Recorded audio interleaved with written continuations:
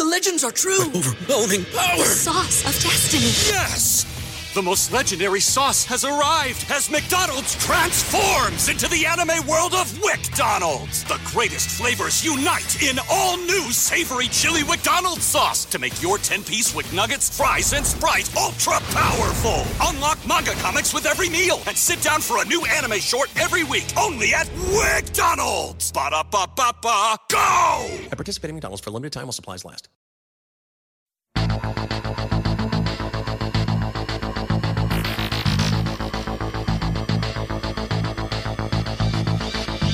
Welcome back to Everyday Einstein's quick and dirty tips for making sense of science. I'm your host, Lee Valen, and today we're going to learn about how to spot a good medical study. Let's say you're trying to decide for yourself whether or not a particular alternative medicine technique has any benefit. You see on the company's website that there are medical studies showing that the treatment was effective. Assuming they provide a reference to these studies, how do you know you can trust it? While it's true that the more you know about science and medicine, the more likely you are to be able to spot fraudulent claims, you don't need to be an expert in order to spot lies and half-truths in spurious medical claims. Let's outline what you should look for in a medical study without having to go back to school for a medical degree. But first, this episode is brought to you by the audiobook edition of Rogue Code by Mark Rusanovich. In this intense thriller, cybersecurity expert Jeff Aiken discovers that the New York Stock Exchange has been hacked, and someone on the inside knows. More on the Rogue Code audiobook and why you should listen in just a moment. One of the problems with carrying out sound medical studies is that there are various psychological phenomena that can interfere with the results. Let's say you're reading about a study that says eating cookies made with rye flour mixed in causes you to jump higher than cookies made with wheat flour alone. Our study will have two groups in it, the control group and the treatment group. In the control group, participants will be given regular cookies, while in the treatment group, participants will be given the cookies that have the rye flour mixed in. After they eat the cookies, we'll measure how high they can jump. Without a control group, we have no way to know whether it's the rye cookie that's affecting their jumping ability or if it's something else. So this kind of study is called a controlled study. Now let's say we have all of our volunteers meet at our test facility, and we'll call them back one at a time, in the order that they arrived. We do the rye cookie group first, then the plain cookie group. We perform our tests and notice that just as we predicted, the rye cookie people do jump higher after eating their cookies. Are we done? Are rye cookies the key to basketball prowess we've been waiting for? Well, unfortunately, we failed to randomize our groups, and so we've fallen into a trap called selection bias. What we didn't realize is that all the people arrived first for the study did so because they wake up early, exercise, eat a healthy breakfast, and then head out, ready to seize the day. They arrived bright and early, first in line for the test, whereas the other slovenly volunteers barely rolled out of bed in time to make it to the test because they stayed up all night playing video games and eating cheese balls. By assigning the earliest arrivals all to a single group, we've inadvertently biased our results. The fix for this problem is pretty simple. We just need what's called a randomized trial. The easiest way to go about this is to give everyone a number and then randomly choose numbers to be a part of either the treatment group or the control group. So we go and make that change. We call in our rye cookie group and we tell them, hey, I'm going to give you a cookie that contains some rye flour. It should make you jump higher than normal cookies. We measure how high they jump, giving them a few tries to make sure they're warmed up. Then we give them that rye cookie and have them jump some more. Most of them still jump higher after eating the cookie. Success, right? Wrong! We've fallen victim to two well-known psychological effects, the placebo effect and the Hawthorne effect.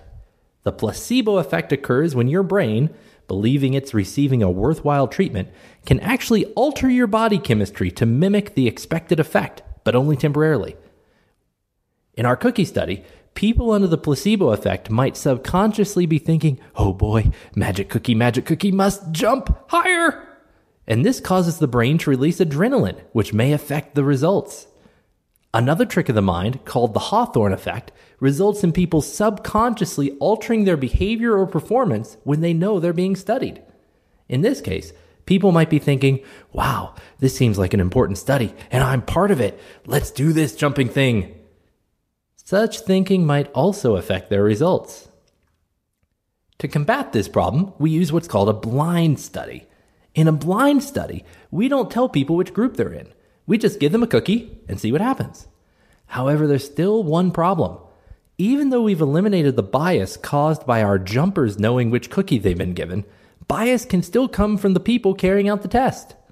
Perhaps when handing out the rye cookies, the experimenters consciously or unconsciously give a clue as to which cookie is which. Maybe the tone of their voice when they say, "Now eat this cookie and let's see what happens." Or perhaps they really believe in the powers of rye, so the experimenters always round up on measurements for the rye jumpers, but always round down on the measurements for the plain cookie jumpers. Whether it's deliberate or not, the way to combat this kind of bias is with what's called a double-blind experiment. In a double-blind experiment, the participants don't know which cookie they're getting, and the people handing out the cookies don't know which cookies they're handing out. One way to do this is to assign numbers to each cookie and then hand those out randomly.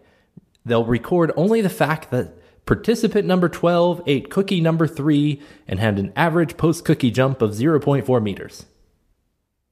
Once again, this podcast is brought to you by the audiobook edition of Rogue Code by Mark Rusanovich. When Jeff Aiken is called in to investigate a possible breach of the New York Stock Exchange, he finds that the system has been hacked, and it seems traders may have allowed it to happen. Instead of praising him for his discovery, the New York Stock Exchange turns on Aiken, accusing him of grand larceny. Now Jeff must find and expose the criminals behind the theft to protect the U.S. economy and prove his own innocence. The search takes Aiken to the back alleys of Rio de Janeiro, where he takes on one of the world's most ruthless cartels. To listen to a sample of this exciting audiobook, go to McMillanAudio.com/roguecode right now. So now you know more about the various kinds of medical experiments that can be carried out. Now these same principles hold true for many other types of scientific experiments, not just medical trials.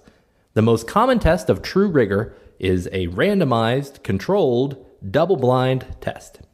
There are some that are even more rigorous, such as triple-blind tests or crossover trials, but double-blind randomized controlled tests are the most common.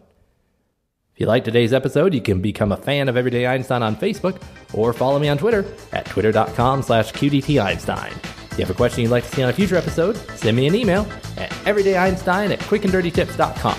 Till next time, I'm your host Lee Phelan with Everyday Einstein's Quick and Dirty Tips for making sense of science.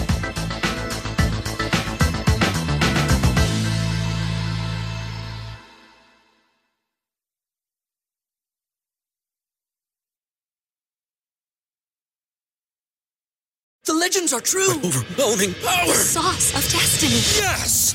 The most legendary sauce has arrived as McDonald's transforms into the anime world of WickDonald's. The greatest flavors unite in all new savory chili McDonald's sauce to make your 10-piece Wick Nuggets, fries, and Sprite ultra-powerful. Unlock manga comics with every meal and sit down for a new anime short every week only at WickDonald's. Ba-da-ba-ba-ba, go! At participating McDonald's for a limited time while supplies last.